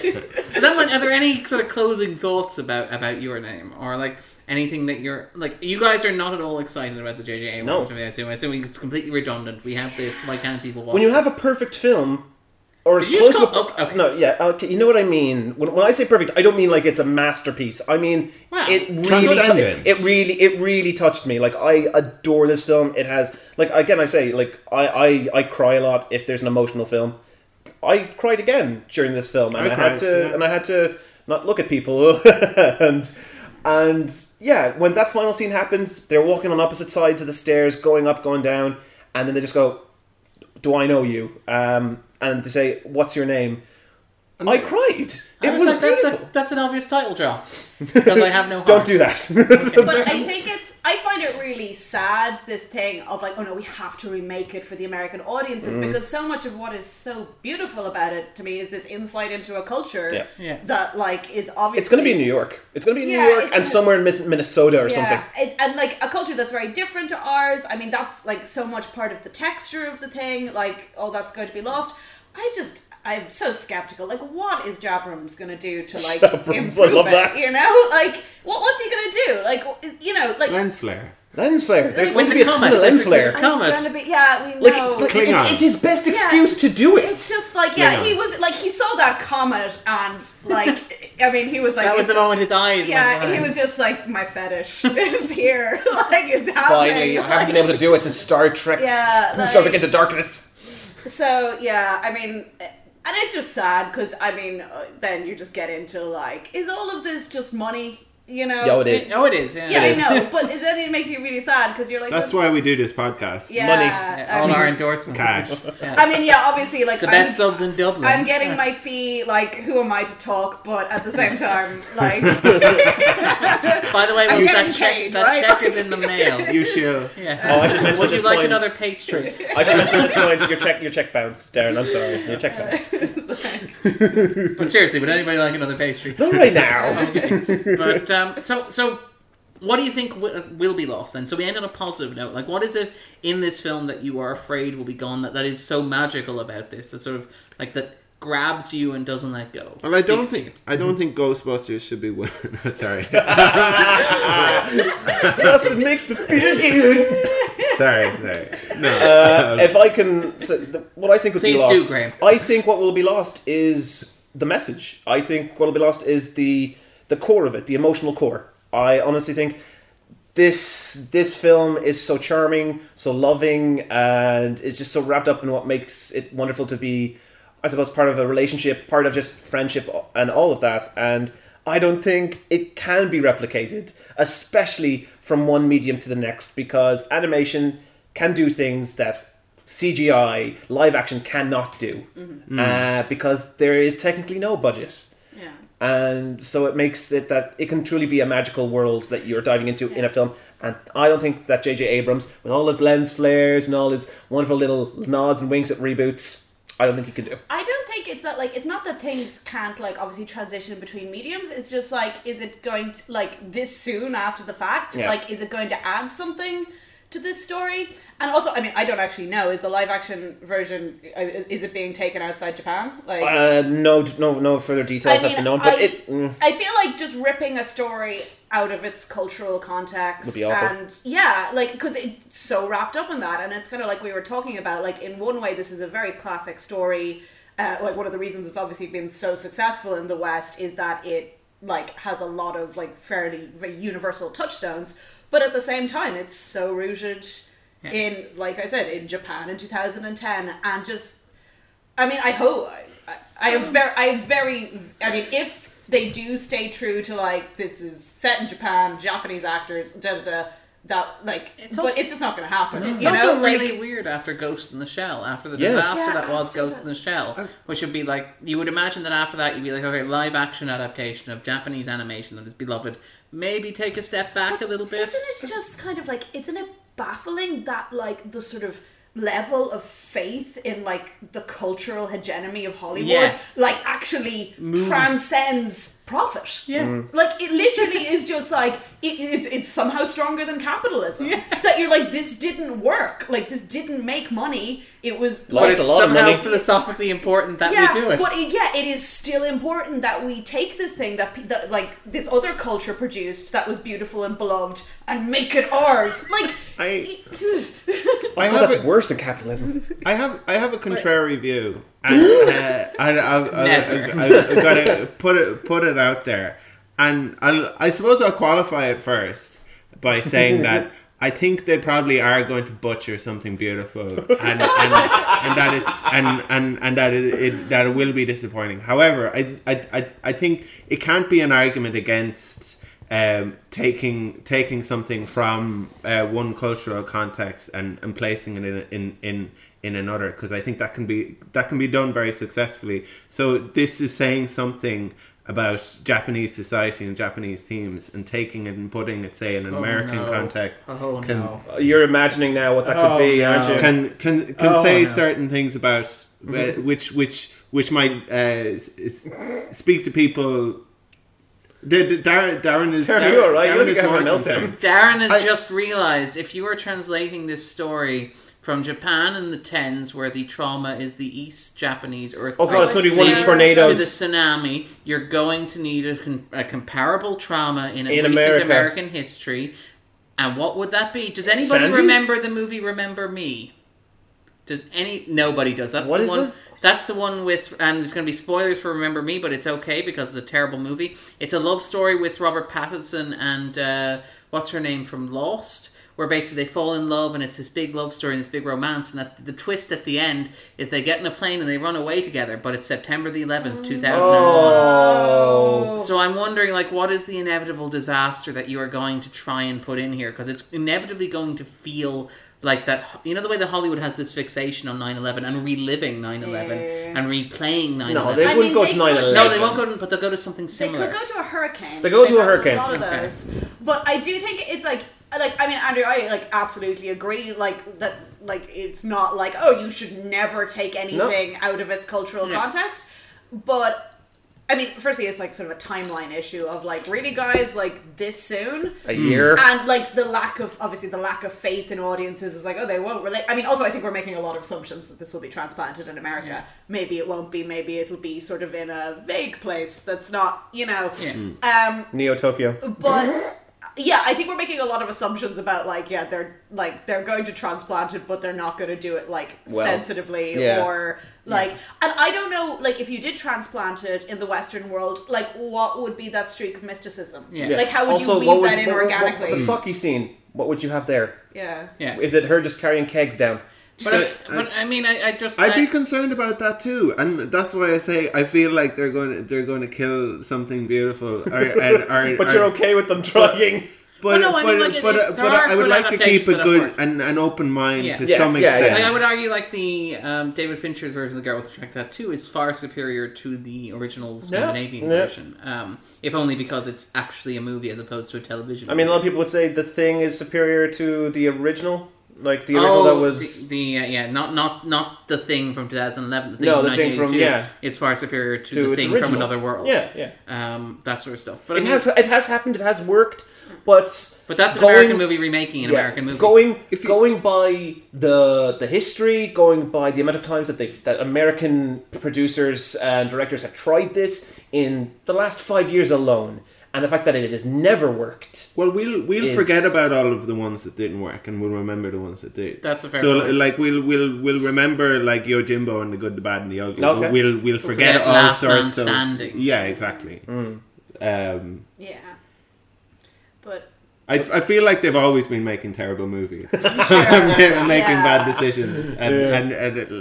Well, in terms of good remakes that worked well, Infernal Affairs was translated as The Departed. I know a lot of people don't like The Departed, but it does a good job a lot of of people don't like translating. The Departed. Is that a new cool thing? To not like The Departed? I love The Departed. Okay, lots of people like The Departed, which proves my point even more. Okay. No, sorry. I just hear things like, "Oh, I don't like this anymore." When did that stop being a good film? Yeah, we have regular meetings, Graham. I get a little thought so. newsletter every. I know. I never get them. It's acceptable to like these films now. Yeah. David Schwimmer is no longer in. Cool. That was a tough decision to make, but I feel we made the right call. It's a weird thing where it's like, oh, you like Christopher Nolan. It's like, yeah. It feels like there's a trend on the podcast that whenever you have certain guests over, they're like, "Oh, it is not cool to like Christopher Nolan anymore." Like there's certain guests. Maybe Jane we're being reductive because we like something. We think that there's like a kind of like a hipsterism about not liking it, and it's just that people have different tastes, I guess. But it's a funny thing. On that awkward note, silence descending on the podcast. No, I'm No, saying, I'm honestly thinking like what he said. I'm taking it in. Yeah, I mean, maybe, we're just hating on American adaptations of, like... We've been burned so many times. This is the thing. It's like, you've been burnt, and you're like, don't have, like, that much faith in the Hollywood machines. Listen, we need to pick this up. We need to remember the greats. Yeah. We need to remember the experience that we had. Well, the here. reason that we are so sad now about this possibility is because we really enjoyed this film so much. Yeah. I mean, It's good. and apparently the director, this is his kind of wheelhouse. He deals a lot with young adult relationships and twisting what you would understand as a relationship. Interesting. Have you seen a lot of Shinkai's work? I know a lot of his. I know some of his shorts, but I haven't seen any of his other films. No, this is one of the things where Darren does a bunch of research but has no actual experience of anything, so he's just able to regurgitate opinions that other people have had. So I feel like it's important to qualify this before I say what I'm about to say. Apparently, this is seen as a departure from sort of Shinkai's earlier work in terms of it's got a lot more humour and heart in it. Apparently. I've been told, but it's the word on the street. The word on the street with the kids who watch this anime. Anima. I feel like if we just keep saying it differently, you're gonna be like, oh god, which is it? Anama. Yeah, and you're just gonna have to like. It's anime. Sometimes there's a fodder on it. Sometimes but there's not. And he's kind of uneasy with the amount of fame that it's generated as well, because he feels like it's a lot of pressure on him. He at one stage said that people should stop going to see it after it had made 10 billion yen. You said earlier he was not happy with it. Yeah, well, he's not happy. Yeah, he feels like if he had more time to work on it. And so it's kind of curious. I'd be curious to see what his next film looks like. Whether it'll be a continuation of this style, or whether it'll be a hark back to something maybe a bit more esoteric. I'm always so excited when there's directors like this, there's studios like this, because all his films are in one studio. So it's always interesting just to see these kind of directors start to rise. People who've clearly been influenced by Ghibli, whether they say it or not. Like there's the studios. There's a studio out now. I can't remember its name, but I know all the films. Boy and the Beast, Summer Wars. I talked about it on the anniversary thing. They are a new studio that have been a relatively new studio that have been doing fantastic new films that a lot of people are saying will probably be what replaces Ghibli. And I feel like this director as well feels like they're ready when Miyazaki finally puts his pencil down, because he's retired 6 times. I thought you were going to say something else there. Listen, I know we've been talking about some body parts here, but I'm not going to say that. Because Miyazaki continually keeps saying, "Oh, I'm retired now," but he keeps coming out of retirement, and people are like, so. He's got one more film. Apparently, he just loves making magic so much. Like he's got one more film that was originally supposed to be a short, is now being turned into a full film. Well, I mean, it's like Vin Diesel making Fast and Furious films. It's exactly the same. Yeah, same motivation. He can't give it up. It's like, I feel like we need to end this franchise, so what we're going to do is we're going to make 3 more films. Yeah. Like he's like if you see the fun thing to do with the Ghibli films is there's always a grumpy guy smoking in them, and that is him. That is Hayao Miyazaki. He kind of injects himself into some characters in all his films, and they're always smoking and they're always kind of grumpy, but they are still incredibly lovable, and that's him. And so all these people now who are rising up, who are young and they're successful with films like Your Name and that, they're inspired by him. So I'm really excited for anime in the future, especially anime film, because there's a thing that's on in Dublin a lot, the Japanese Film Festival. It's not just Dublin; it's all around Ireland. They screened this as they well. screened it. Yeah, I think that's where I got. Yeah, that's where I got to see it, and it was like the whole audience was just completely enthralled. And I always look forward to new anime. There's an anime season going on via Access Cinema now in the Lighthouse. There's only one film left. That they So it will probably be over by the time anybody's listening to this podcast. No. It's in December. It's in late December. Oh, cool. Perfect. So there's still a chance to see it. What is it? I can't remember the name. Okay, we'll put a link up in the podcast. Put a link up to notes. Access Cinema because they're absolutely wonderful, and the season that they've had has just been fantastic. I got to see Genocidal Organs, which is a fascinating film about cyber terrorism and just like it's been a crazy couple of months with the amount of films they've been releasing. I was just really hoping it was about like anthropomorphic church organs. Possibly trying to wipe out pianos. Basically, this guy, I think it's the whole thing. This guy's able to figure out how to. I guess you could say that's a key demographic. Oh Okay, listen. How many it's not puns is that that black now? and white, Darren. Oh. It's like- Oh, you see what's This happening organ now. has some teeth. See what's happened now. You've just been locked into him now. Oh. But yeah, I mean, I love this film. Sorry, you were talking about something real. No, it's fine. I love There's it. a piano dangling. It's like it's time to cut the cord. Oh my god. Darren's putting on sunglasses. Taking them off. Constantly. Yeah. They could have put that song in this movie. Who are you? I really want to know. It's quite nice. Yeah. But so I feel like that's actually a good note to end on. Both Is in terms of, Note. Oh no, I ruined it. in terms Oh, of sorry, I stepped on it too. organ-related puns, and also just in terms of optimism about the future of Japanese cinema. So if people are listening to this podcast and they want a little bit more Marianne, a little bit more Graham in their lives, where can they get that? Well, I mean, that's a terrible idea. There's a sake drink that infuses you with me, so don't that. It's in a shrine. No. I have a blog. It's at massivehassle.com, and you can find me on Twitter at tinyyork. I'm in a lot of places right now. You can find me at scanon.com. I have a ton of reviews coming out for the next couple films, where I'm one of the few good reviews for Justice League. I'm also on Speak and Geek. That's my podcast where I talk about everything I can get my little grubby little hands on. I also interview people with movies.ie, and I have my gaming website called Game Air. Thank you, Niall. I always have to do that. It's a great pun. It is a great pun. And I'm on Twitter at Graham Geek Era. EIORE. I'm kind of relieved because when you said you were in a lot of things, I thought you were going to say I'm even inside you. I'm not going to go that bad. Okay. But you can also listen to the 250 on Stitcher, iTunes. Follow us at the 250. You can follow Subscribe. me. Yes, subscribe even if you're feeling up to it. Yeah, we don't have enough money. Enough pastries, though. Yeah, Yeah, okay. You realize you don't actually have to pay a fee to subscribe. That's not how this You're turning works people out. away now. Yeah. Not initially. We haven't set up our paywall, but we're working on it. Yeah, you can look That forward. website you've heard about, yeah. You can look forward to it. You can also follow me at Darren_Mooney. You can follow Andrew at Twitter.com. Perfect. All right. I mean, he's not wrong. AQUINNIUQA. He's your keeper. Take it. HTTPS. Alright, hold on.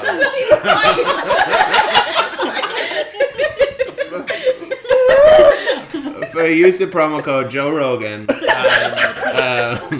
We're not on his podcast. You can get free Andrew delivered right to your phone. Exactly. At a discount rate. Yeah. Perfect. With that in mind, then, guys, it's been an absolute pleasure having you. It really has. We'll be back next week. Oh, they're like, good. It was a great film. No, it's good that you have It's good. confidence It's in good. how much of a pleasure it was That's to not have what I you. meant. Thank you for Really having was. us. Is what we meant. No, thank you for thank being you. had. Yeah. Okay, shut it off. Right. Bye. Bye.